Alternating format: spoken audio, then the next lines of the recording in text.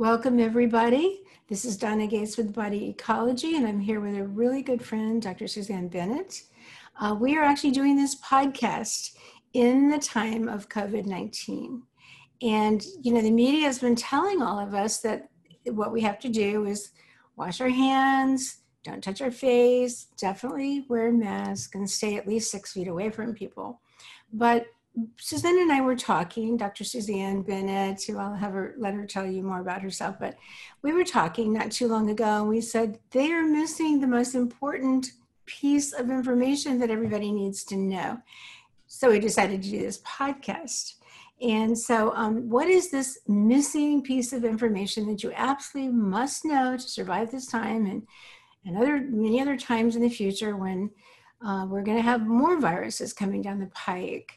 So that's what this is all about. And I'd like to say welcome, Susanne. Thank you for doing this with me. Thank you so much, Donna. Love being here. You and I have the most amazing conversations. And for us, it's really about natural medicine, isn't it? How can nature be our best friend? So thank you so much for having me on your show. Well, thank you. And the other thing that we have in common is that your ancestry is Korean, and you're a big fan, and very devoted to Korean kimchi, and have written the best book out there. I would love it if people, while we're talking, even go to Amazon and look it up, or go ahead and purchase it, because it's a great, great book with recipes and beautiful pictures and tons of research on the importance of fermented foods and about kimchi, because really most of they're fermented vegetables. I want us to go into the difference so people aren't confused. Like, how's kimchi different from fermented vegetables or sauerkraut? And then also, there's more research done, I think, on kimchi than on fermented vegetables, because quite a while back, maybe 10 years ago or so, the Korean, something was published on kimchi and how good it was for you. And then I think the Korean researchers have done a lot more research on kimchi since then. But so let's start off and let's talk about the first question is, what is kimchi versus sauerkraut versus what I call fermented or cultured vegetables? Cultured vegetables, fermented foods from different cultures all around the world. And it all depends on when they started making it. It really had to do with thousands of years ago.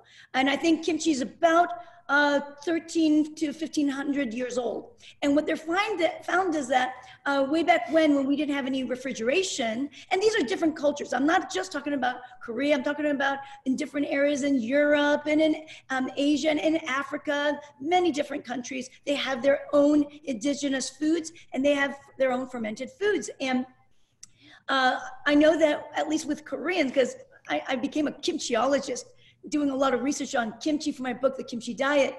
And I found that, it all had to do with the fact is during the winter time in Korea, from like November all the way up until March, April, sometimes even May, there's not a lot of vegetation in the wintertime because of the fact that we had ice cold below zero and everything was under snow. So thousands of years ago, the Korean people figured out a way to brine using salt, vegetables around October, right when November started. And they found that when they brine it and they mix it with different types of ingredients, it'll last longer. And what they did was they would ferment it, bacteria would grow. They didn't know back then it was bacteria, but they knew that it would ripen. The taste would change over time, over the weeks and over the months. And what they would do is they put these big earthenware ceramic pots into the ground, and they dig up a hole, they put the pot in, and they fill it up with the vegetables that they make. They top it off with it on top, and over the months, they can eat that vegetable and survive and have all the nutrition necessary for those 4 to 6 months of ice cold weather. That's really what happened with all different countries, I believe. Whether it's the yogurts or different types of vegetables like sauerkraut in the Germany area, all those, I believe Romania, they've got their own type of sauerkraut, Austria, all of those areas, they would use different forms of vegetables, create fermented. And they have their own way of fermenting, Koreans have our own way. We brine a lot with salt first for specific reasons. I can talk about it later on in our talk. But having that having said that, there's different types of food that they use. You can actually ferment fish. You can ferment beef, meat, dairy products. So we all know that there's different forms, and then there's different types of ferments like liquid juices, right? Drinks, kombucha is a ferment as well. If you think about it, alcohol is part of a fermentation process. Yeah, wine and beer too, definitely. And they're not all good, by the way. So, okay, so let's talk about the difference then between kimchi. How does it, I'm always fermenting fermented vegetables, and kimchi is, to me, spicier and prepared in a different kind of way. We're going to go into a little bit more, showing people a little bit later. We're going to show people more about how easy it is to prepare them. But is there anything in general you can say about what makes kimchi kimchi? Sure. The difference, a lot of people look at kimchi as like the spicy sauerkraut, right? Because they have cabbage, both have cabbage, both might have certain types of ingredients that might be similar, but I will tell you the differences. The differences between kimchi and sauerkraut is that the acidity. Sauerkraut is much more acidic. Sauerkraut takes more than 3 to 4 weeks to make and ripen. Usually they say you ferment it for 3 to 4 weeks. Some people, you can make it a little shorter period of time. Kimchi ferments within a day to 2 days, and you start eating it right away.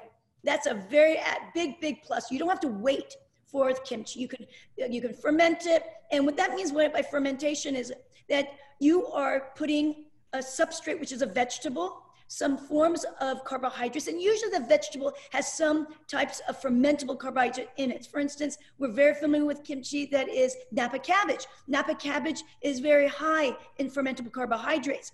It's actually the one, in my kimchi diet, I go through 4 phases, but I don't ask people to make that right away, because fermentable carbohydrates can cause you gas and bloating. For instance, beans can do it, so could broccoli, cauliflower, and cabbage. It can cause a lot of gas and bloating because the bacteria in your gut wants to eat it and creates gas. I mean, that's basically it. But if you've got a healthy, robust microbiome because you started to seed it properly with the right types of kimchi as you're going along over several weeks, then the Napa cabbage won't bother you. But I'm talking about the Napa cabbage because it's very similar to the cabbage that's used in the regular round cabbage that's used in sauerkraut. Another different thing about kimchi is that it has the acidity is not as low. Sauerkraut is a little bit lower. The acidity is the pH. I'm going to talk about pH is about between 3.5 to 4.5. That's the acidity of kimchi. Sauerkraut could be even lower than that, between 2.5 to 3, maybe I'll go to 3.5. That's why it's a very sharper, more acidic tasting. Sauerkraut is a little bit sharper and more sour, and that's because of the acidity as well. Kimchi also has red pepper in it, which is a wonderful sub-ingredient. And the reason why Koreans, I think about 300-400 years ago, when the red pepper came into the country, they added the red pepper. Way back when, thousands of years ago, they didn't have red pepper. And this is red pepper, which is spicy red pepper with the capsaicin in it and all that. And what they found was that the kimchi scientists found that red pepper slows down the fermentation. So it'll last longer. So if you used red pepper, it may last, kimchi may last for 5-6 months rather than 2 to 3 months like sauerkraut. What else? Oh, kimchi, which is really neat, is that it has carbonation in it. Sauerkraut does not. Carbonation means if you open it up, you might find lots of bubbles, and it's very titillating and effervescent on your tongue when you're eating it. It's really cool. Well, what is carbon dioxide? Again, that is one of the responses in fermentation, in sugar breakdown, as well as there's many other lactic acid, propionic acids. They've got malic acids, mannitol, acetic acid. There's very different types of organic acids, which is actually a benefit of why kimchi is so healthy. But I believe that kimchi and sauerkraut are healthy in of its own right. Kimchi has different types of ingredients such as ginger, which is a super anti-inflammatory agent, antioxidant, very good for heart health. Same thing with garlic. You put green onions in kimchi as well. And so there's different ingredients per each fermented foods, and that's the benefit. And just to let you know, each ingredient, whether it's ginger, garlic, or in sauerkraut, you might put dill in there, you might put cucumber in there. Each ingredient has its own microflora. And what I mean by that is that it's grown on in earth, and even if you wash it, there's still remnants of that bacteria, those good bacteria and yeasts even in that soil that's on that vegetable. And once that goes into the kimchi, and all the different ingredients, as well as sauerkraut, whatever ferment you're making, if it's vegetation, all of those micro bacterias and all the microbes will create its unique kimchi flavor, sauerkraut flavor, pickle flavor, even garlic, pickled garlics. And I even pickle, not pickle, but ferment jalapeno peppers. I mean, all sorts. So remember, that's the beauty. That's the magic of fermentation, because each food has its own microflora. So, so I'll just add to what Susanne said, that sauerkraut usually is just cabbage that's been fermented, or maybe cabbage and garlic. Years ago, when I started teaching Americans about fermented foods, because we didn't have them over here, there were no fermented vegetables, people would go into the store and they'd buy this jar of said sauerkraut, but it would have vinegar in it, and what was basically dead. It didn't have good live bacteria in it. So I changed the name and started saying fermented vegetables or cultured vegetables, and both those terms have stuck over all these, 25 years or so. But the thing is, the other thing I like about the idea of fermented vegetables is we don't just use cabbage or cabbage and garlic.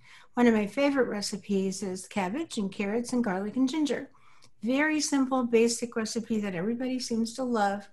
There's so many vegetables that you can put together. Fennel is a really nice, I'll put in onions. I have a bunch of recipes over the years that are really delicious, and they all have a variety. So just as Susanne said, if you go out into the field and pick yourself 3 heads of cabbage, then you go over and get some carrots and maybe some daikon, and grab some garlic and everything, and you bring them in. Every single garlic, bulb of garlic, and every cabbage, they had their own unique microbiome growing on them for whatever months. You pick them, you're bringing in that unique microbiome and fermenting that and growing that out and multiplying it. And what's special about that is this incredible diversity. Now, I think probiotic supplements can be very beneficial. The type of fermented foods we're talking about that we're recommending tend to be rich in lactic acid bacteria. So I'm a big fan of adding bifidus bacteria, because it's another really important bacteria. But the diversity is key. And after scientists began looking at the gut, looking at the microbes, they realized, no one bacteria by itself is going to do the job. It's really the diversity, a hardy inner ecosystem in the gut, which is really where your immune system comes from, is all about diversity. And that's what you get in these fermented foods. So to me, that's the number one benefit for eating them. But Susanne, what are some other benefits that pop into your mind for just adding them to your diet? I just want to share about the diversity of fermented foods. Now, being that I'm a kimchi expert, right? I know about the kimchi diversity of the microflora there. They have found over 900 different species. 900 different species. Now, if you go to a probiotic, get a bottle, if you're lucky, you get 12. If you might get 24 if you go to a doctor and they give you a special kind. But I'm telling you, the diversity, 900 different species, which is phenomenal. But on top of that, it's the volume of the amount and density of the bacteria in the small amount of kimchi. So if you eat, let's say, a tablespoon of kimchi, right? Or if you do it a tablespoon and that's all you need, really. A spoonful with your meal is all you really need. It could be in like 25 billion, right? That's not a lot to me because I probably eat about 300 billion CFUs, colony forming units per day, if not more. I probably have a bit more. Today I literally had the last bit of my cucumber kimchi and I drank the juice, and with the juice is like, oh, it's my favorite part because there's so much bacteria in it. And delicious too. I'm just like you. I love the juice, and I definitely get more than a serving. I don't do a tablespoon a day. You know, by the way, they become addictive. They're very sour, and at first, if you're eating sweets all the time, they seem extremely sour. In days, you'll start to feel like this meal feels dead. So I need my fermented foods or my kimchi added to it. Right. So with that being said, with all the bacteria, what they found in kimchi was that although there were a great deal of different strains or different, I should say, genera, the three genera that is most common is the Leuconostoc lactobacillus. We know about lactobacillus because everyone knows about that. That's what's in regular probiotics that you get from the shelf or the refrigerator. And then Weissella. Those three, majority of kimchi are those three bacteria. In fact, sauerkraut has those three. I did some research on that a little bit. And what they found is that the scientists found that when you eat, although those three bacteria are very, very high in the kimchi, as you eat it, it changes the flora within the person. Why? Because it is a natural antimicrobial agent. So if they've had studies where they saw that if you had H. pylori in your gut more so, or if you've had a different type of salmonella, even pathogenic bacteria, it will kill the bacteria, kill those pathogenic bacteria, or ones that might be, that can be opportunistic. You know, E. coli can be opportunistic. C. diff, Clostridium difficile, which I treat a great deal of people with. In fact, I treat a lot of people with C. diff infections by using kimchi and kimchi medicine. So they found that it changes and shifts, even though there's not, there's not like other forms of bacteria. They're mainly, again, Leuconostoc, lactobacillus, and Weissella. There's also bifidus in kimchi, and there's some subtilis, Bacillus subtilis, which is a spore-forming. There are varieties. I always pronounce that subtilis. Oh, is it Bacillus subtilis? I don't know. I just read things. Yeah, but you're right. Just so people, they may have heard of it as subtilis, but it's a really important bacillus that has many benefits. Oh, it does, but it's naturally in kimchi, you know, so why pop a pill when you're getting it in your fermented foods and you get the robustness of the numbers of bacteria? Well, health benefits. You asked me about that. Let's go ahead and start. Well, the other thing too, I wanted to kind of have this image in people's mind also that, like, take the one head of cabbage that this microbiome was growing on. Those microbes have learned to work together. From the time that cabbage was a tiny little seed in the ground and it was growing and growing and growing to a big head of cabbage, you know, they were on that cabbage protecting it, and they did that by working together. So that is extraordinary, and that, again, is nothing man can ever duplicate. It's just what I always call the wisdom of nature, and we can't duplicate it. That is absolutely correct. I mean, what's fascinating is when you think about the trillions and trillions of bacteria in your gut, you have the outside environment inside your body. How beautiful and crazy is that when you think about it, really, right?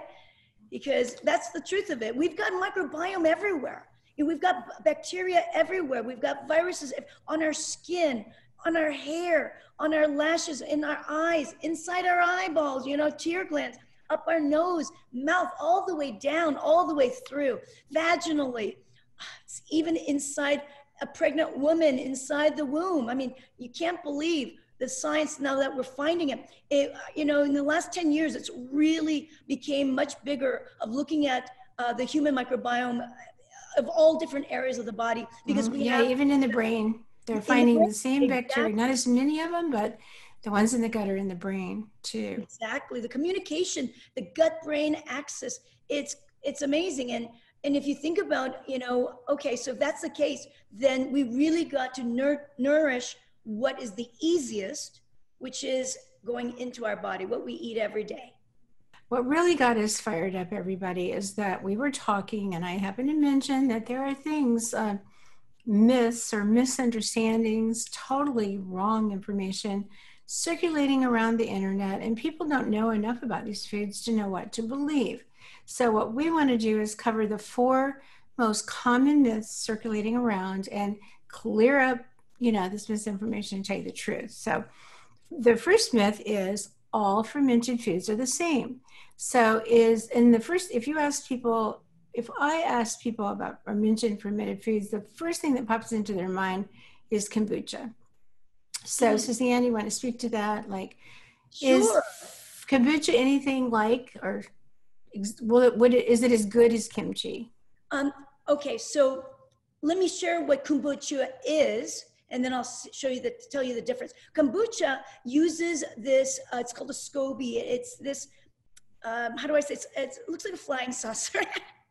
And it's fungal based. It is fungal based, but with this fungus, the fermentation occurs, and you have to put sugar in the liquid, and this kind of like fungi, colony of fungi with bacteria on the top, and it creates this fermentation. The difference about some of the bacteria might be similar, but there's a lot more yeasts grown in the kombucha, but also the one thing that people don't talk about is the ethanol. Ethanol is the basic chemical name for alcohol. Alcohol that we drink in spirits, in beer, in wine, in basic alcoholic drinks. That is the pure chemical name. Substance is called ethanol, and that's one of the byproducts of kombucha fermentation. Whereas when it comes to kimchi, there are some yeasts, but majority are lactic acid bacteria. Lactic acid bacteria are formed after fermentation with salt, because lactic acid bacteria love salty medium.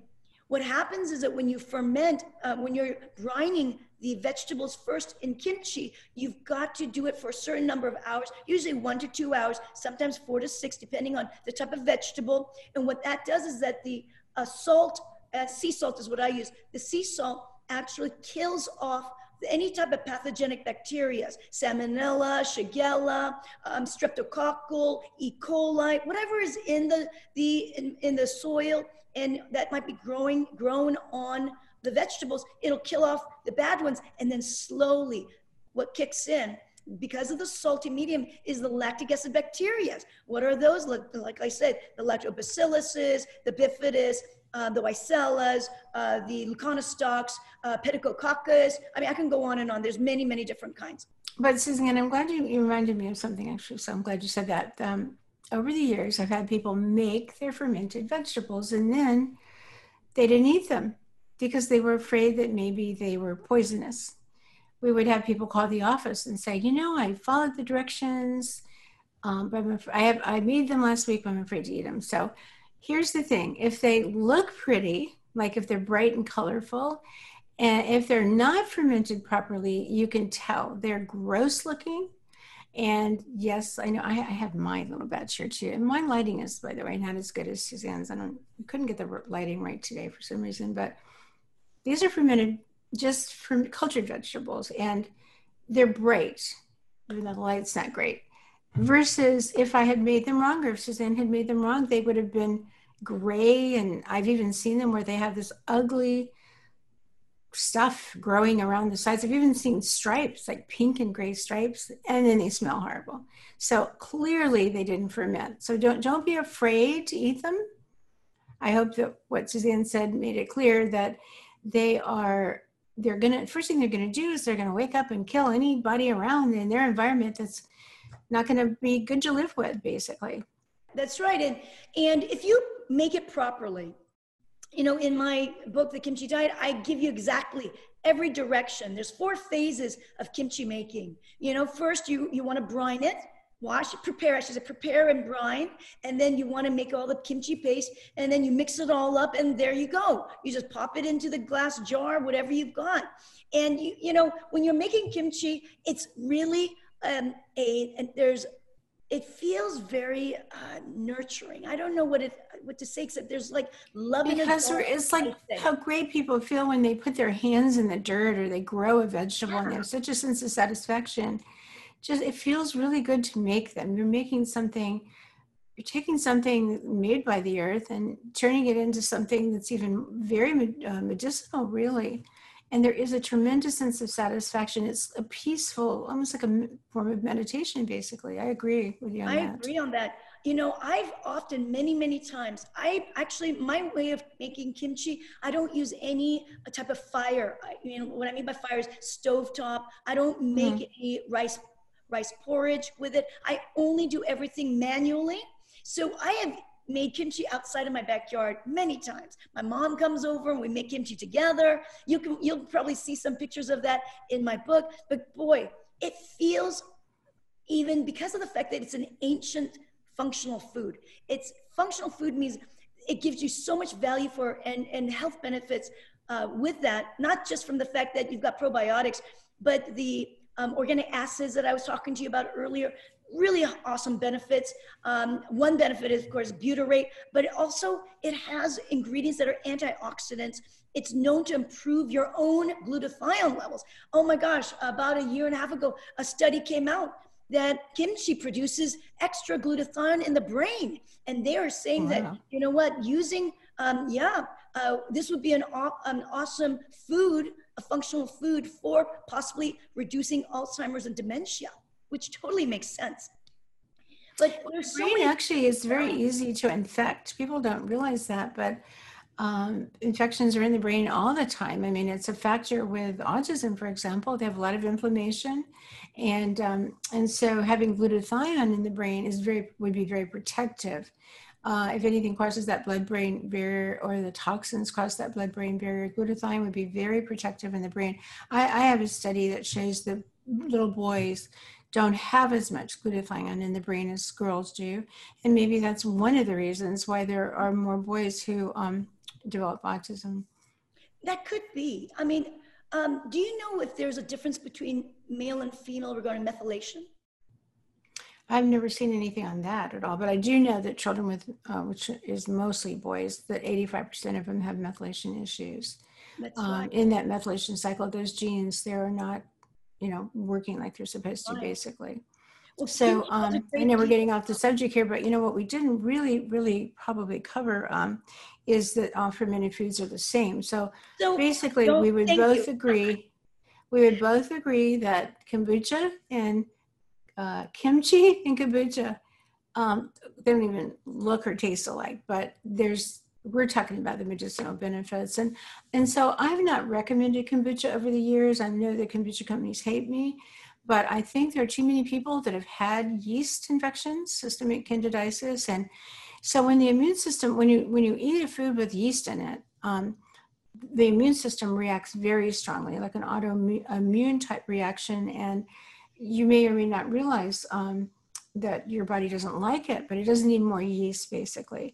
The other thing that I don't like about, to make kombucha, you're using a ton of sugar in that tea that you're making. You're putting the SCOBY in. That's the reason why people like it so much, because it is sweet. Yeah, but it's not good for you. And it's good for the yeast. That's what it's in there for, to grow. They feed off of yeast, but it's not good for you. And for many people, they do get a lot of gas from it. I don't recommend it. I would rather people, if they want to drink, even, like Kavita, for example, is one I'd rather steer people toward over most of the kombuchas. And then also the reason it has yeast in it is because it's a wild fermentation. Beer is wild fermentation, and it's just not good for us, basically. And so, like, for example, when I make my fermented vegetables, they're closed up in a jar. The air isn't circulating all around them, bringing yeast into them. Sourdough bread is a perfect example of a yeast fermentation. You mix a little flour and water together, you leave it out in the open, and then the yeast from the air come in and start fermenting that starter, basically, that you're making.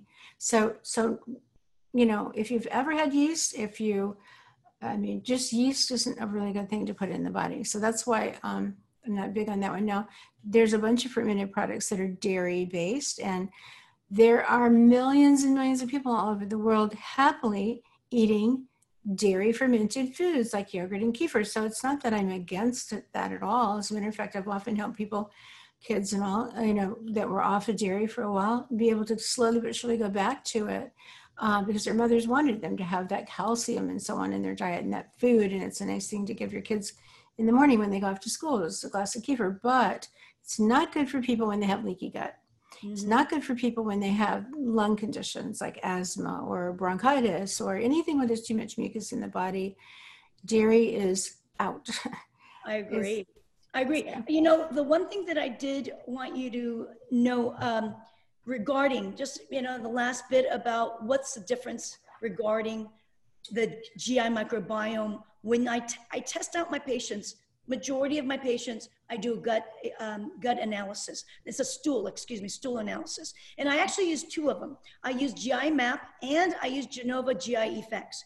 And the reason why I like to do both of them, one is a PCR that looks at all the different types of bacteria, mainly bacteria and parasites.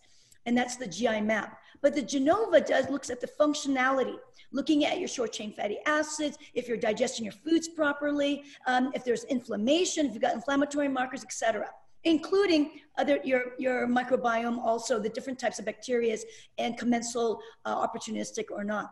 But what I found was that whenever I did a stool test on patients that were just over the top, excessive, all like not majority, I'd say 70% of the bacteria are super high, which means there's an overgrowth, excessive amounts of bacteria, yeasts. All of them, good and bad bacteria, or? Yes, there is an overgrowth. So that's very similar to, let's say, a SIBO, small intestine bacterial overgrowth, or large intestine, a LIBO, whatever you want to call it, large intestine bacterial overgrowth. And what I often ask is if there's someone that they love drinking kombucha, and sure enough, more often than not, they love kombucha. And that's how they've created their own, SIBO and large intestine bacterial overgrowth, or fungal, SIFO. Exactly. Small intestine fungal overgrowth, large intestine fungal overgrowth. All of these overgrowths can be caused by drinking too much of the kombucha. That's what I'm finding. And that's part of the reason why I don't think it's at all that myth to me. It's not the same. You just you gotta read up on it, and you gotta ask your doctors too. A lot of the functional medicine doctors know this. Great, I'm glad you said that because you've got that experience. I didn't know that. So let's cover another myth. So we've cleared up myth number one. All fermented foods are not the same. They're quite different. And we're big fans of fermented vegetables. I would put them at the top of the list. Not that I'm saying for, that yogurt and kefir for people that thrive on that aren't good at all.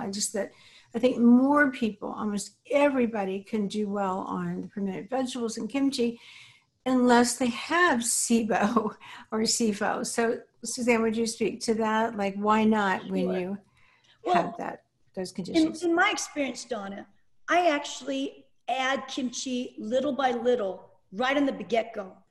And the reason is because most people who've got an overgrowth of bacteria, they also have other forms of bacteria that might be problematic. So what I mean by that, they might have more H. pylori, which is higher up. Although it is a natural bacteria that lives in our stomach, but they might have an overgrowth.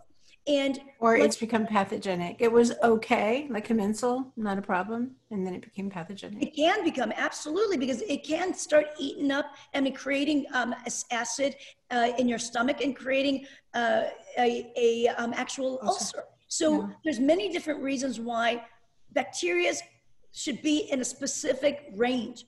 Not enough is not good. There's always that sweet spot. Too much is not good either. You want it to be balanced. And what kimchi does and other ferments is it will help you manage that. So, but I don't like to use, when it's small intestine bacterial growth, one of the symptoms is gas and bloating and cramping and pain. So because of that, I don't use any forms of kimchi that is made with high amounts of fermentable carbohydrates, such as in cabbage.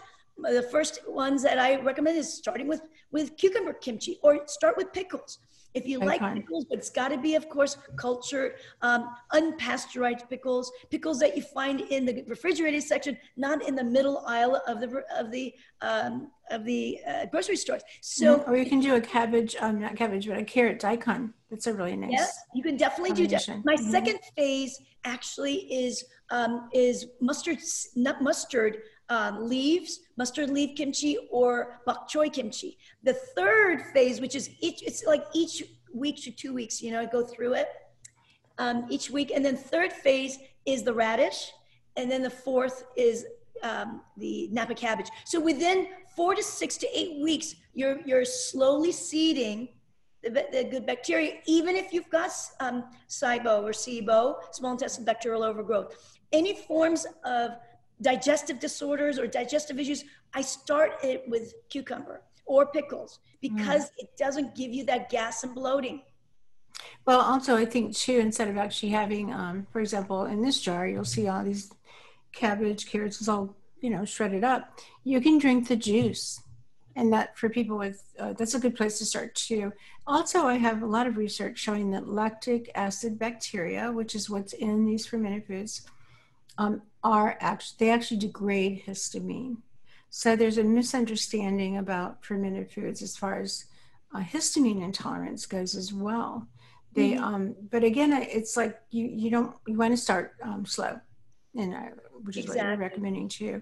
So another myth is that fermented foods are full of good nutrition, especially when they're made with a different variety and all, but the bacteria in them don't make them down into the gut.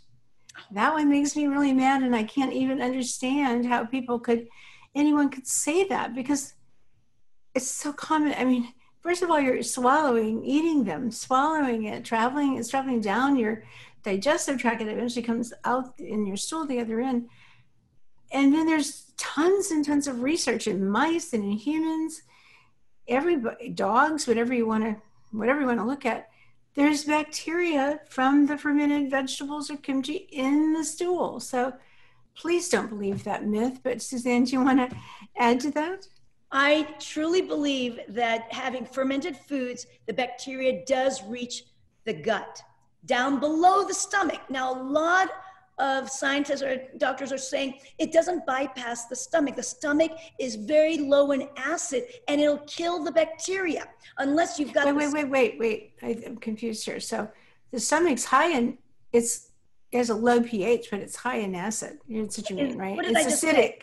You said the opposite. I'm so sorry. Yeah. So the stomach is an acidic environment, so it's going to kill. It is a very acidic environment, the stomach. That is correct. So the thought is, well, they must kill the bacteria. They must die once they reach the stomach. And you didn't mean, that's what you were going to say, right? What I meant was that the stomach is an acidic environment. It's more acidic when you're eating food. Remember, the way our stomach processes and creates the juices so that you can break down the proteins is that it brings in and creates hydrochloric acid within the stomach by the parietal cells. And that's when you're eating food. That's number one. But when you got to realize kimchi and as well as other lactic acid bacteria ferments are low. The pH is low. It is an acidic food. So the bacteria can live in an acidic environment. Mm-hmm. They're acid-loving bacteria, lactic acid bacteria. Exactly. Then I was just going to add to that is a whole lot of people, especially almost everybody as they get older, lack stomach acid. So having lactic acid bacteria in your stomach, which is supposed to be an acidic environment, is a plus. Absolutely, it's a plus. And another reason is because the lactic acid bacteria actually produces amylase, proteases, lipase. They produce enzymes. Literally, these bacteria produce enzymes so that you can it'll help you pre-digest your food for you. So that's another, as we age, we don't produce as much enzymes. But if you eat more of the fermented foods like kimchi, sauerkraut, etc., you're going to be able to get better digestion. And what that means is when you better digest and you break down your macronutrients, then the extraction of the vitamins, the vitamin B's and vitamin K, all of that, extraction of these amino acids all get much more, robust. Absorbed, Much too, more. yeah. And And, that's I like for people to imagine, you put a few spoonfuls on your plate, you eat them with your meal. They're traveling down your digestive tract with all that food, extracting the minerals like Suzanne said and all, but they're breaking down that food, making it more digestible. So they are a form of enzyme and super important. I mean, people who have, this is something I've heard for years. People have told me I can't digest eggs, so I never eat them. First of all, eating organic eggs helps a lot, like versus the bad eggs that most people are eating in the world. And then if you can get them fertile, they're even easier to digest. But those same people, if they eat a spoonful or so of fermented vegetables with their eggs, have no trouble digesting their eggs. Sometimes when I am really short on time and I just need something really quickly and I'll just have a piece of protein, let's say, I don't have time to make a vegetable, I'll just add a couple of spoonfuls of fermented vegetables onto the plate, and that's a complete meal. I've got protein and vegetables right away, immediately. So they're fast food too. I'm right there with you, Donna. I mean, today it was funny. What I had for breakfast, I had oatmeal, and to me, it's gluten-free oats. I'm someone that I cannot go without some carbohydrates because my body is geared towards Me it. too. I can tell right away if I haven't had them, I don't sleep very well. And No, uh-oh. people don't realize that we need carbohydrates because we need carbohydrates to feed our bacteria, feed our microbiome. But I'm also someone that I don't have a lot of reserve. I don't have a lot of fat on me. So because of that, I need a little bit of carbohydrates here, and not a lot. But what I did have needs it. was I had the oatmeal with my cucumber kimchi that I told you I had, and it just was a complete meal to me. It was so yummy. Yeah, sounds great to me too. If you're listening to this and you think that is weird, I could never, I want sugar in my oatmeal and honey or something, you'll change your mind as you start bringing these foods into your diet. That I can promise you. So, okay, so just remember this. Myth number 2. Yes, they have good nutrition, but absolutely they colonize the gut. They bring good bacteria down into the stool. We have a mucus lining on the gut that they nestle into, many of them. And even when you go to the bathroom and the stool leaves, there are plenty left along the sidelines hanging in there. So that mucus protecting us and protecting that gut lining and protecting us from the outside world getting into our body. So that myth is wrong. And, if you hear that, tell people.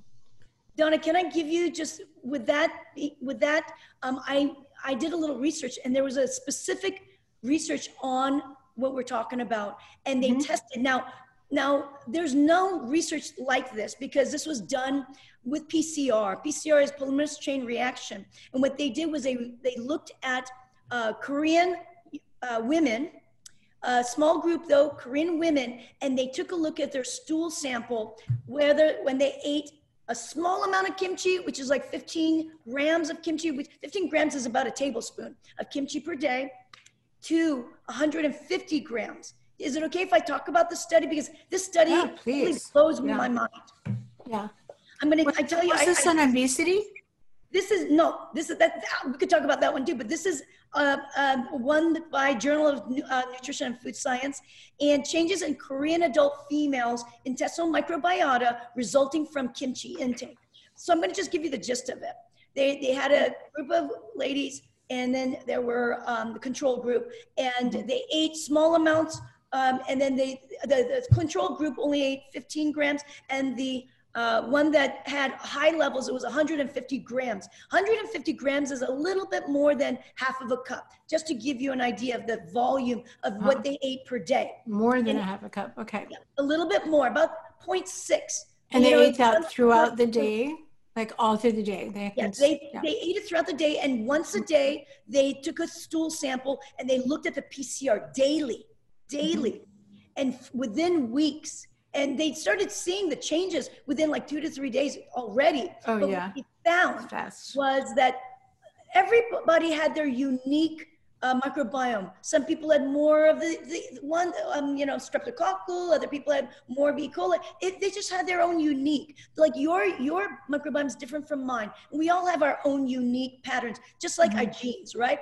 So what they did find, though, a lot of these ladies had some pathogenic, some that might cause harm, Other people had more opportunistic that might not cause harm, but if you had too much overgrowth, it could. But what happened was that as they ate more and more kimchi, and as they ate kimchi of that 150, half of a cup per day, those bad bacteria went down in percent, and even some of them went down in double folds. And then the leuconostoc. Remember I said in kimchi there's high levels of leuconostoc? Mm-hmm. And gluconostoc is a good bacteria. Oh, it starts the fermentation, yeah.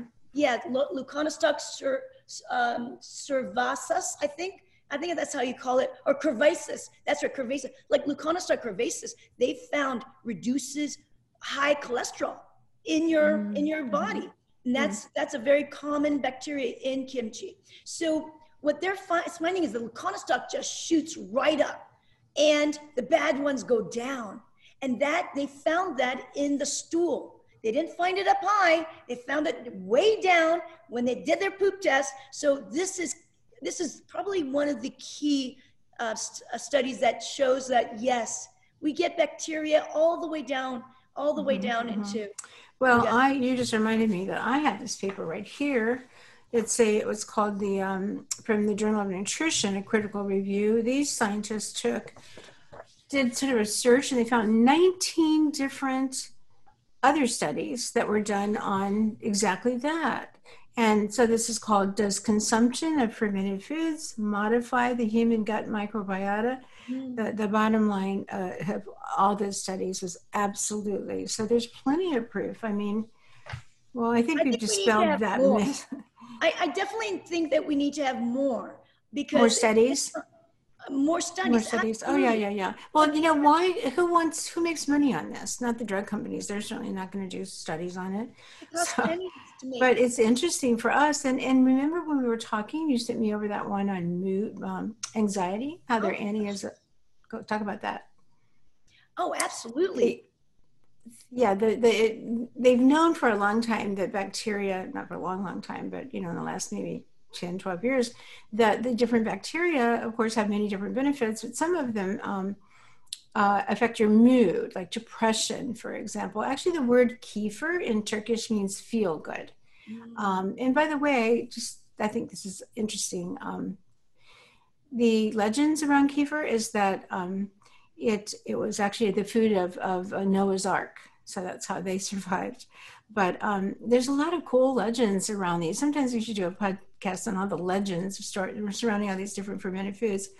So you're the one that sent me that study on how I think it was kimchi, is anxiolytic, meaning calming to people with anxiety. So again, that's a great thing. Certainly have a lot of anxiety right now. So another plus for eating it. So there's many, many benefits. We're sort of covering tons of them throughout this talk. Now, let me get to the myth number 3. This one really, really concerns me. I have had 3 different women over, this year. Yesterday, actually, was the 3rd one. She was pregnant, and I said, "Oh, I hope you're getting a chance to eat fermented foods." She said, "Oh, no, they're dangerous. I know you're not supposed to eat fermented foods when you're pregnant." And it just stuns me because it's the exact opposite. You must eat fermented foods when you're pregnant. How are you going to get the bacteria translocating down into the vagina? So when your baby slips through into the world through the vagina, it picks up these wonderful, this incredible diversity, so that your baby can live in a world that's filled with all kinds of microbes.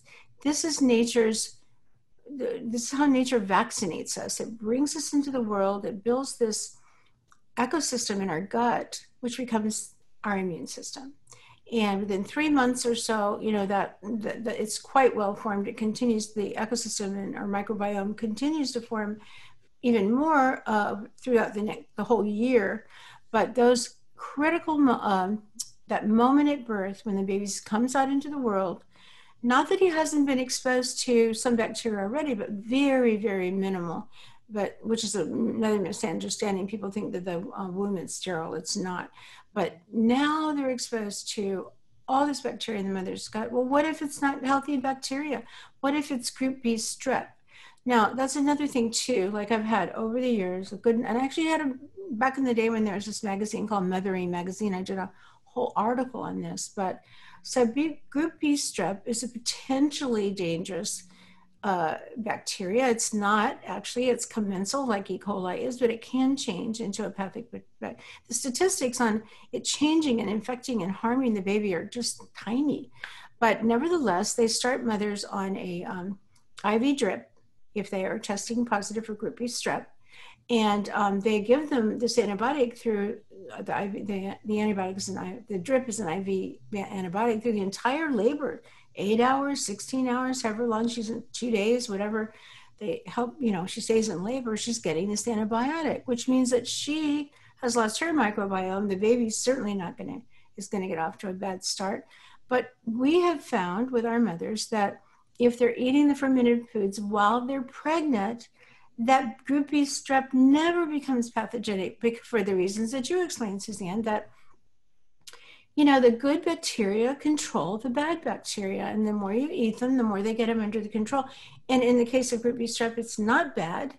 It won't become bad. So you can not have to go on that IV. Now, your doctor is required to almost force you to do it. We've had a couple of mothers say, look, I'm not taking the IV. And I'll tell you what, if there's anything wrong with my baby, I'm suing you. So they don't give them the antibiotic in the hospital. But it's this battle to get this information out to people. So that's one reason right there, 2 reasons right there. You want your baby to have a healthy microbiome. And if there are pathogens or potential pathogens in your gut, you're going to, get rid of those and have the good bacteria taking over the environment. So that's what you're seeding your baby's microbiome with. Do you want to add to that? Oh, I will tell you that Korean scientists have done studies on pregnant women, and the children that are born from eating kimchi, they found that they have less allergies. The babies have less allergies. They have less atopic dermatitis. They have less asthma. They've got less allergenic symptomatology. So to me, one of the things that they just recently found also, I don't remember the exact year, but they're finding that there's microbiome within the baby, within the womb, meaning it's in the it's the meconium. Meconium is the material that's inside the fetus or the babies, it's inside the womb, it's in the intestinal tract. They're finding bacteria in there. So tell me, how did it get there, right? You got to think about it that way. Actually, the first time the baby actually has his first stool or bowel movement, that is the meconium. Exactly. I didn't know that. I didn't. That's interesting. Wow, that's interesting. Well, yeah, because it's not an environment that's colonized with a lot of bacteria like the skin or the vagina, but it's there. And, these are the things they're still constantly trying to figure out. Like, how does this bacteria move around the body and get up into the brain or get into the meconium of this baby?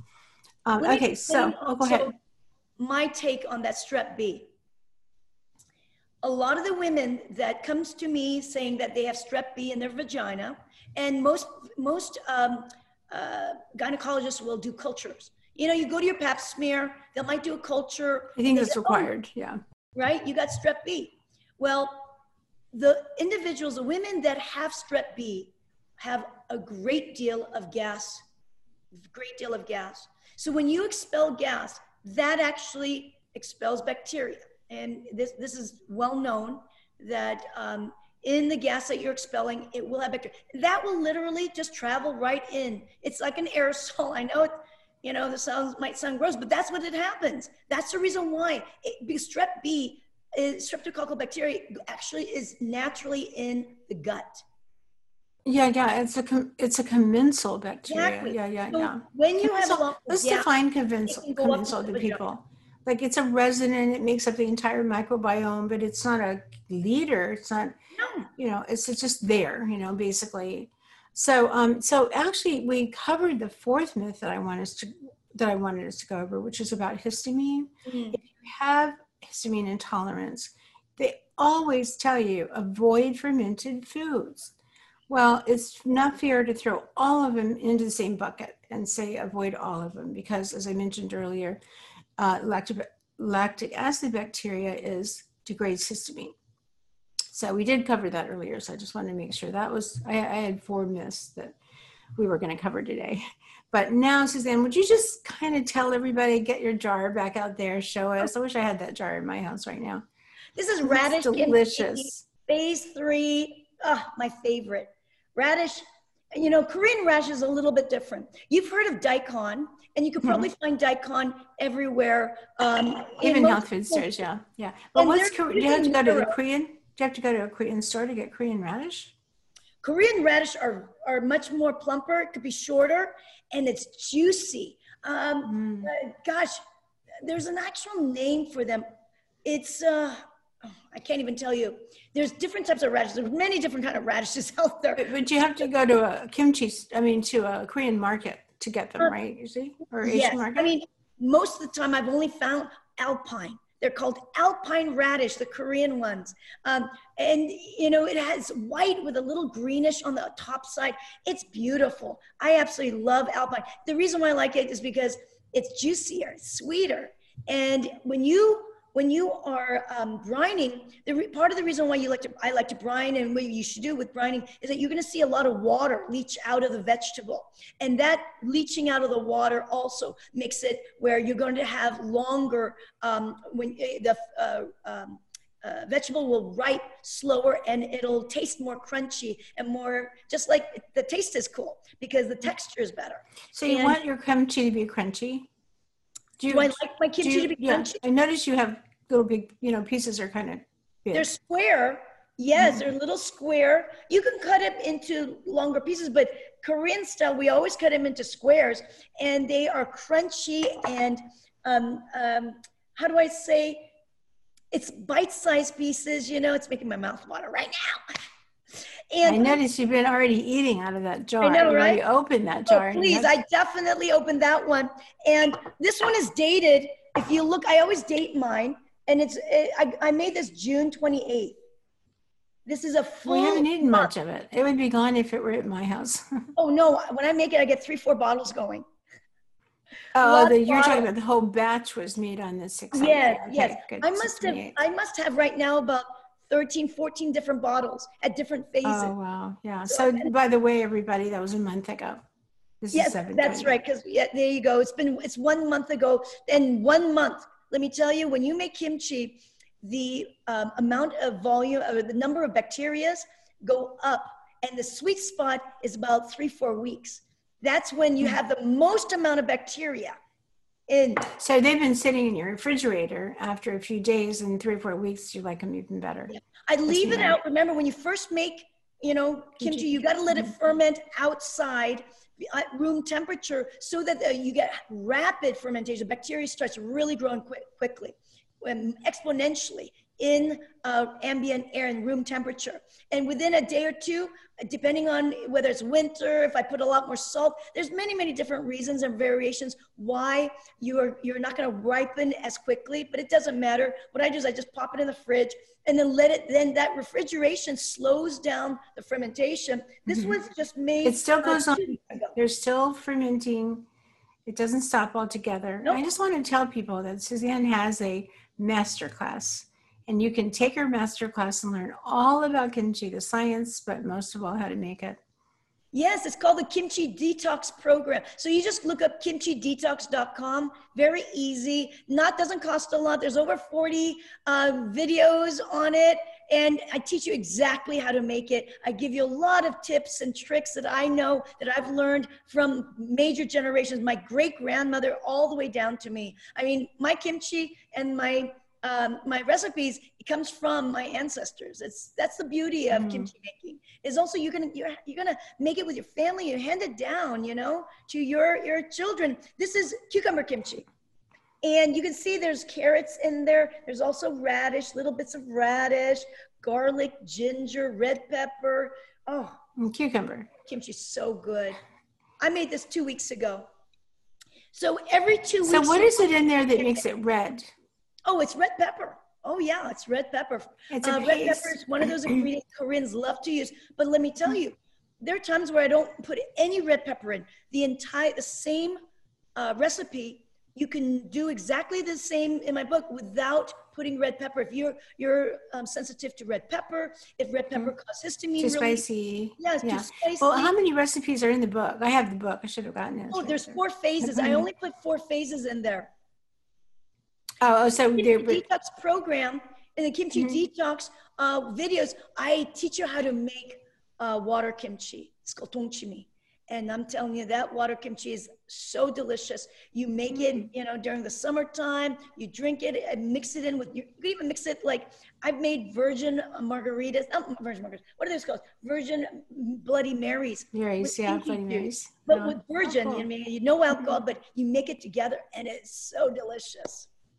Wow. Well, would you mail me some, please? Yeah. I got it.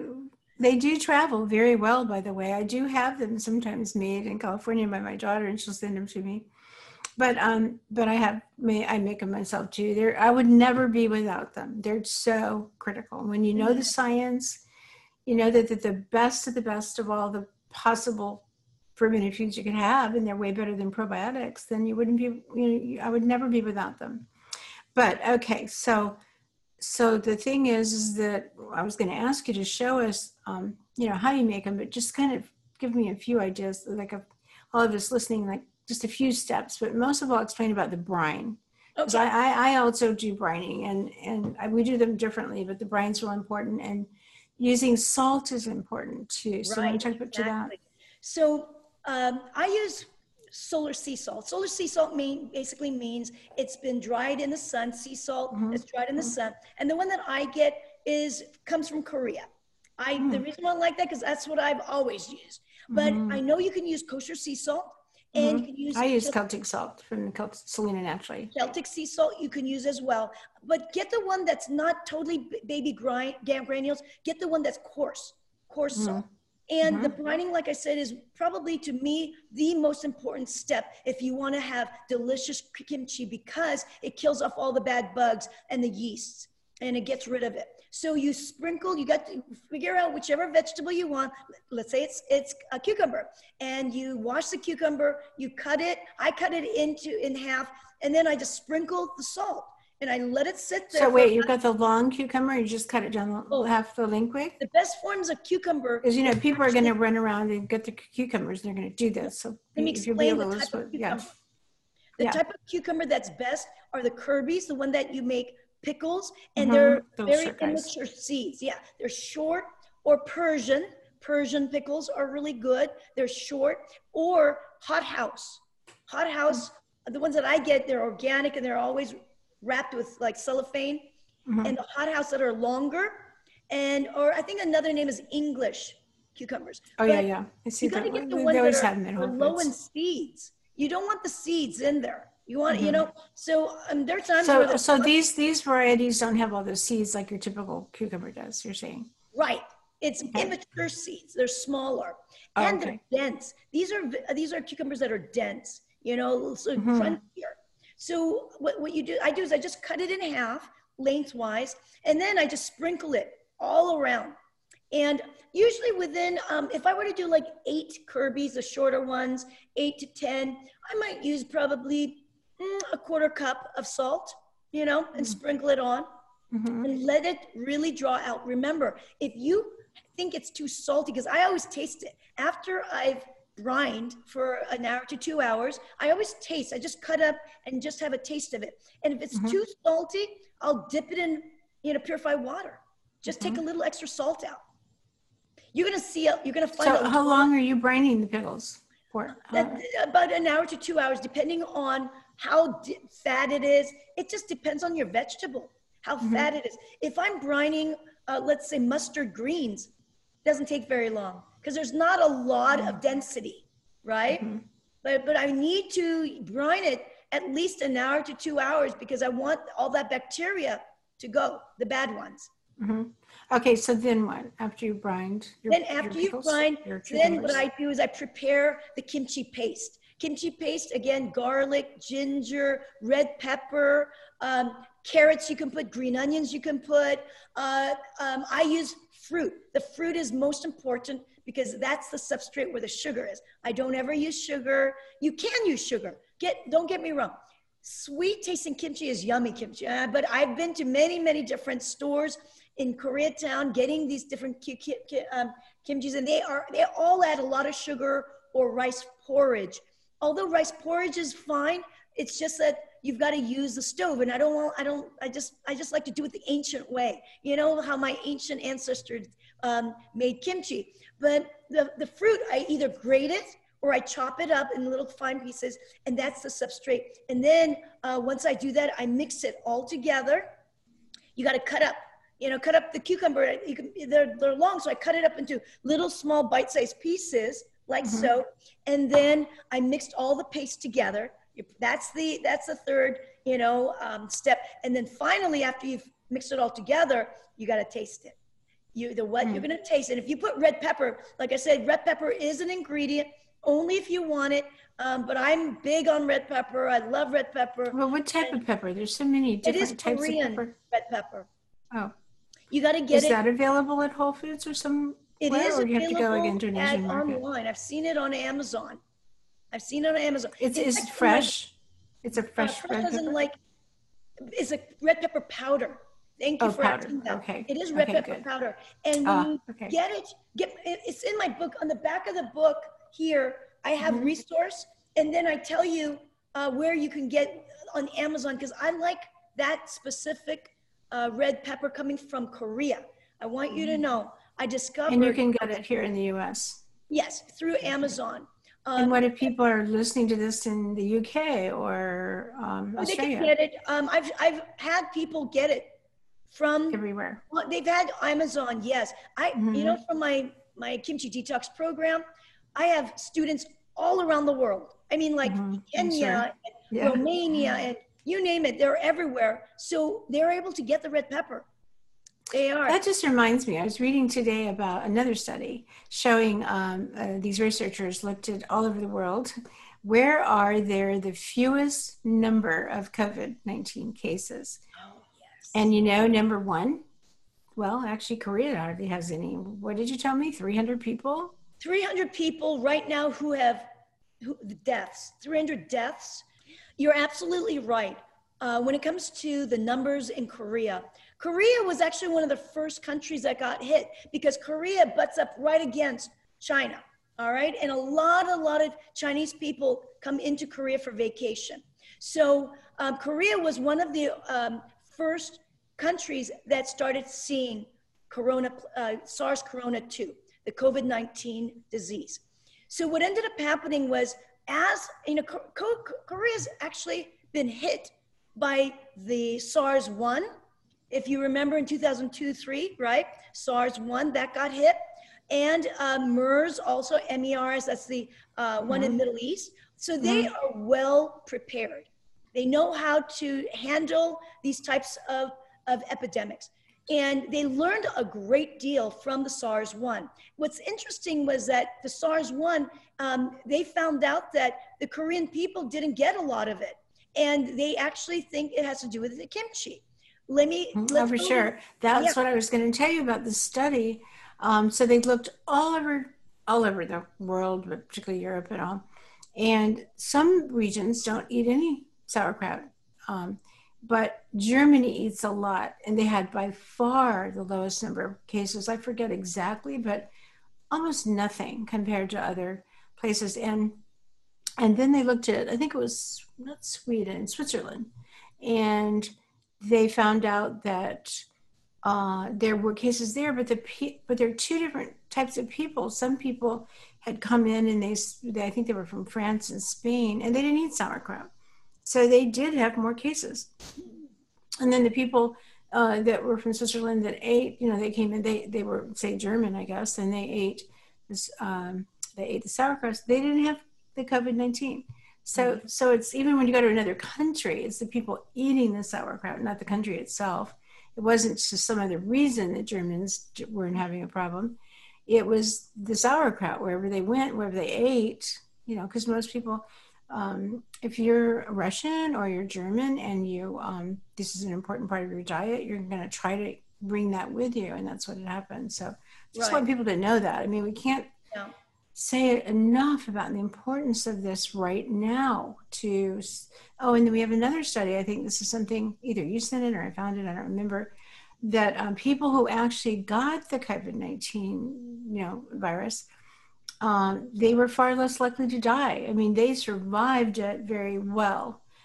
They didn't get the pneumonia and they didn't become really seriously sick. So even if you're exposed to it, you've got that strong immune system. You may or may not know you have it, but even if you start to come down with it, don't wait till then, of course, start now, eating this food right now. But if you should find yourself, exposed to it and you're starting to get the symptoms, just know that it's a really important insurance policy that you maybe feel like you've got a bad flu or something at the worst, but you won't go into that death, the threat of dying from this virus. There's no doubt that when it comes to, I believe that fermented foods and kimchi had a huge impact on why South Korea is really down on the low list. When you think about the numbers now, I did say that there were about 300 deaths, but there's about 14,000 cases only in Korea. 14,000 cases, 14,251 specifically as of today. But let's listen to this. There are 51 million Korean people in South Korea. 51 million. California, how many people? 40 million. 40 million people. 40 million in California. The amount of when it comes to square footage, of the land, there's only 39,000 square foot. So they're packed in there together. We're packed in. Whereas in California, I believe it's like 163,000 when it comes to square miles. So it's a much bigger state, California, right? Spread out all over the state. All over. Yeah. Distancing. And we've got more people in Korea and smaller, but the numbers are crazy. I mean, California deaths over 8,700, and then close to 500,000 cases in California right now. So we can pretty much assume that that's not because they're washing their hands and wearing their face masks. There's something else going on, and Korea is a country that eats Korean kimchi.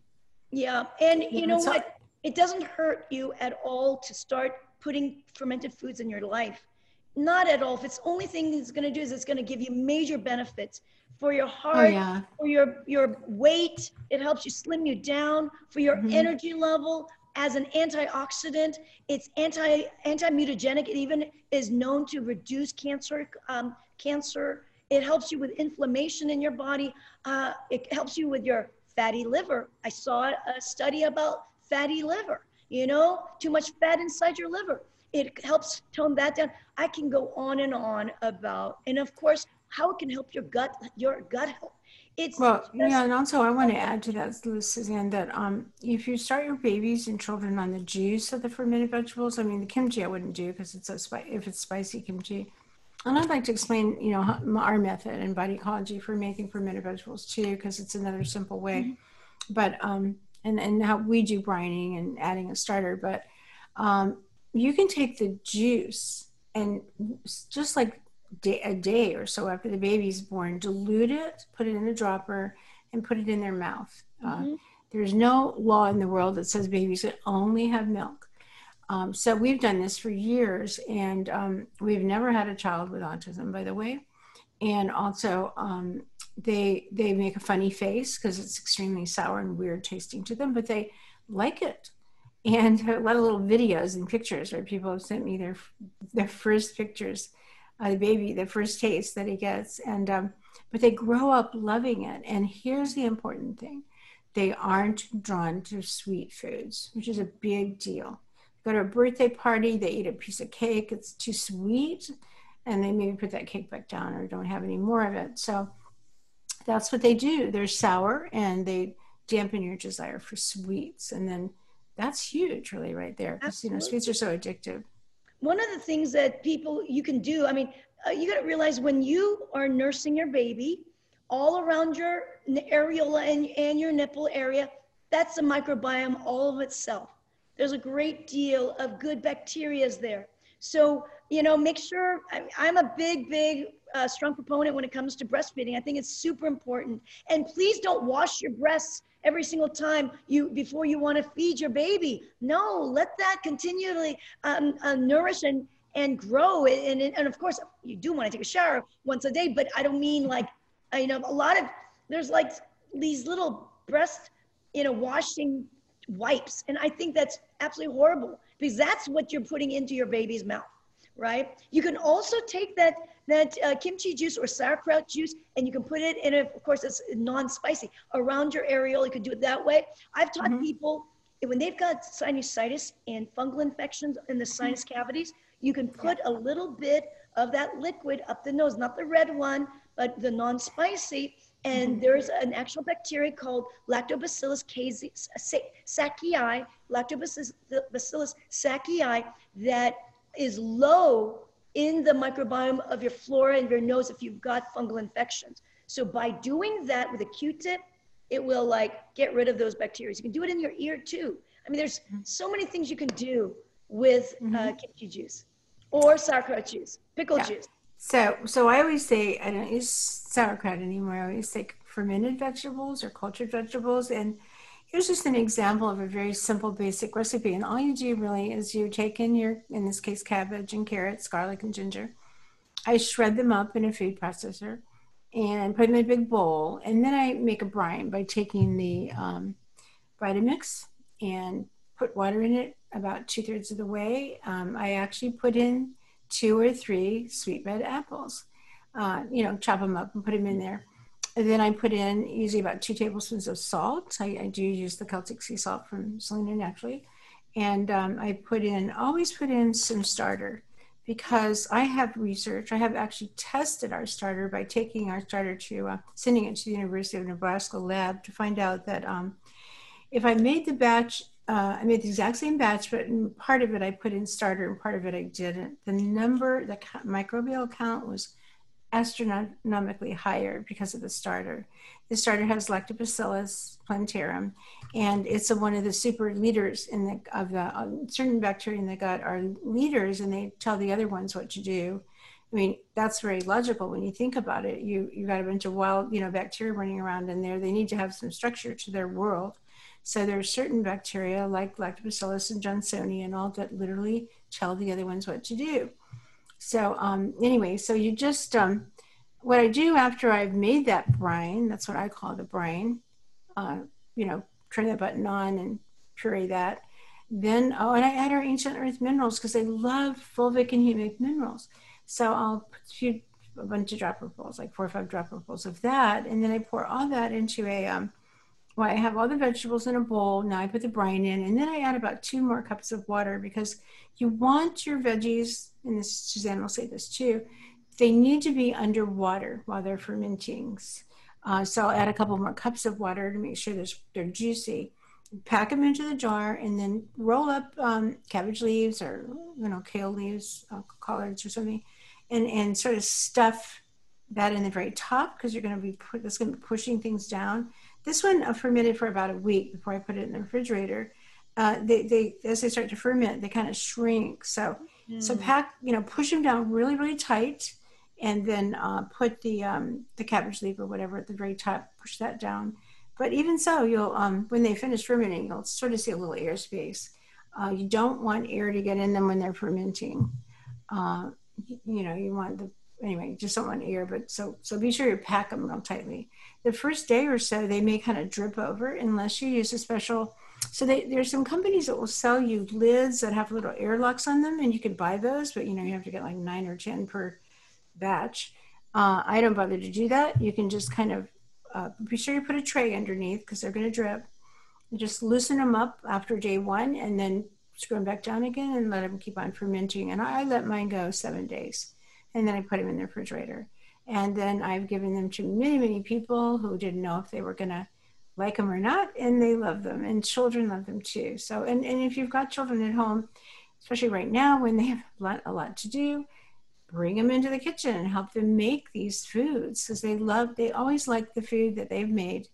If they've made it, they like it better.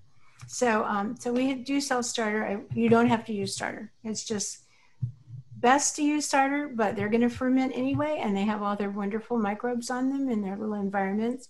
So Susanne, I kind of wanted to wrap this up by actually talking more about children, because as they go back to school and people are really concerned about their safety, what do you have any thoughts about that? Well, what I do know is that children are not getting sick with COVID. They don't. It's very rare. It's a very rare thing. I see a lot of problems with the kids staying at home and being online. I'm on the fence about it, actually, because I don't believe that kids should be in a mask 24 all day long.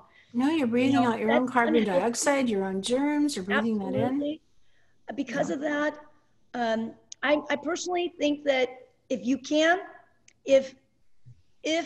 you have the ability to do this, I would do homeschooling with groups of families. Make sure that the families are healthy, and then do the homeschooling. And I know it's not an option for everyone, but I would not, because I'm 20, and my son's like 25 now. But but if I had a young son right now, who's going to elementary school, let's say, or middle school, high school, what I would do is I would do the homeschooling, or in some way getting a tutor with many, many students that are already, the families have been controlled. The reason is because I know people who are more lax about it, and I've heard way too many people who've gotten super sick, and even their family members have passed away. And I don't want to be in that situation. I wouldn't want to put my child in that situation where the child is exposed at a school with, 100 kids, 500 kids, whatever. And although they're not ill themselves, they might be a carrier and bring it home, and then spread it to their adult family members. That's something that we don't want at all as well. So I'm for the kids to wear masks, I'm not a strong proponent on that, because there's a lot of research showing masks are even dangerous and don't help, really. Although when I was out, sure, I'll wear a mask. If I'm going into the grocery store, I'll wear gloves and mask. I will definitely do all that.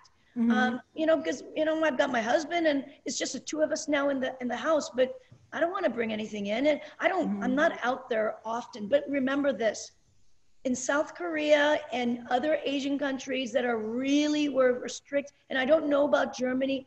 I mean, like over in England and in Italy, their rate of death is like 14-15%. That's super high. Everyone who got it, 14-15% is a very high rate of death. So depending on where you are, I don't know how well they wore masks. When I went to Korea a few years ago, 3 years ago, is that right? 2 years ago, what am I saying? 2 years ago, getting all the science and the research in Korea regarding my book, I saw a lot of people wearing masks. It's just a normal thing. Asians have always been good about that. Yeah, they wear it because they know what's happened in the past with the first corona impact that they've gone through. So I don't know. Masks are a touchy thing, but I do know that they can block the actual amount that you can be spreading and what can come on you. So. Well, what I would like to say for kids, sending kids back to school, I want to tell you a story about a man named Bob Spots, and he had a goat dairy and fermented, I don't know if he's still in business, but he and his wife literally made award-winning yogurt and kefir. And not too far away from them, there was a school. The children were, had learning disabilities, and they were always sick. And the teachers were always sick because the kids were always bringing things into them, and they all the time were sick. So one year they decided to, or found out that they started drinking kefir before they would come to school in the morning, and they had kefir at school for the kids and all. Well, that year, not a single teacher ever got sick. And Bob told me that story a long time ago, and I never forgot that. So if your child is good with dairy, and dairy is best if you ferment it, then send them out the door with a delicious maybe smoothie or just a glass of fermented kefir, or yogurt or something. I like kefir because you can make it with our kefir starter, for example. It's super easy to make. It's like making Kool-Aid, and you let it sit for 24 hours, and there it is. It's kefir, but it's loaded with beneficial bacteria, a little bit of healthy yeast, which you want, and you can make it at home. They can make it at home even, and then you can chill it and then send it out the door, drink it on the way to school even. But again, you're building their immune system. So, and then put fermented foods into the diet because they're going to build that immune system. And so if a child goes off to school with a strong immune system, his chances of ever contacting it or becoming a carrier are almost nil. So that's really the way to protect your child, not masks or washing their hands. I mean, kids don't wash their hands, and especially at school. But also I wanted to say, going back to what we said in the beginning, nature does vaccinate us in the beginning of life by putting this inner ecosystem into place. And that's what you want to keep doing, that you only have that short period in your life where being exposed to the good, healthy bacteria in the birth canal, and then the breast milk is helping to grow that out with those sugars, feeding that bacteria. But for the rest of our life, we have to grow and maintain a healthy inner ecosystem by eating these fermented foods that Susanne and I have been talking about all for so long here. So nature vaccinates us, and then, nature gives us these fermented foods to eat throughout our entire life. I did want to mention one important thing in case I don't get a chance to reach people again, but the Gates Foundation has invested $350 million for developing a vaccine for this one virus. Well, guess what? When this is over, there'll be other viruses. They always come. So we can't just wait for a vaccine and think, okay, as soon as the vaccine's here, we're safe. We're not. So we have to think beyond vaccinations. And if you are somewhere where you're forced to be vaccinated, or you have to choose vaccination, or you want to be vaccinated, it's all about having a strong immune system. Vaccinations were designed for people with strong immune systems. They got one virus injected into them, and their immune system had to be strong enough to fight back and build antibodies to that virus. So again, it's all about the immune system. And you can take fermented, like bifidus. Like I always take bifidus, usually about 5 capsules a day, because they're really, really good for example, constipation and keeping you regular. They do so many things. They produce GABA, so people feel calmer and have, again, less anxiety. But so I do take bifidus, but I just can't stress enough the importance of adding these fermented foods to your diet. And so I want to thank my good friend Susanne Bennet and all the things she's added. Highly recommend you buy her book. It's a great gift, by the way. I'm giving them out all the time, and I give away my recipe book. But we have lots of recipes on our website, which is bodyecology.com. And Susanne, how can they reach you? They can go to my website, drsuzanne.com. And that's with an S, not a Z, drsuzanne.com. And, actually, on my website, you can get a free download. It's right on the front homepage. It'll pop up to you. And my cucumber kimchi is right there. I give a free recipe there. Great. Yeah. Well, thank you, everybody. Yeah. Go ahead. Thank you. If you want to dig deeper and of course, be able to really watch. A lot of people love to watch videos. I have a lot of videos to help you, walk you through exactly what to do. And it's so much fun. And you'll really enjoy. And this is one thing that you can do for the rest of your life with your family members.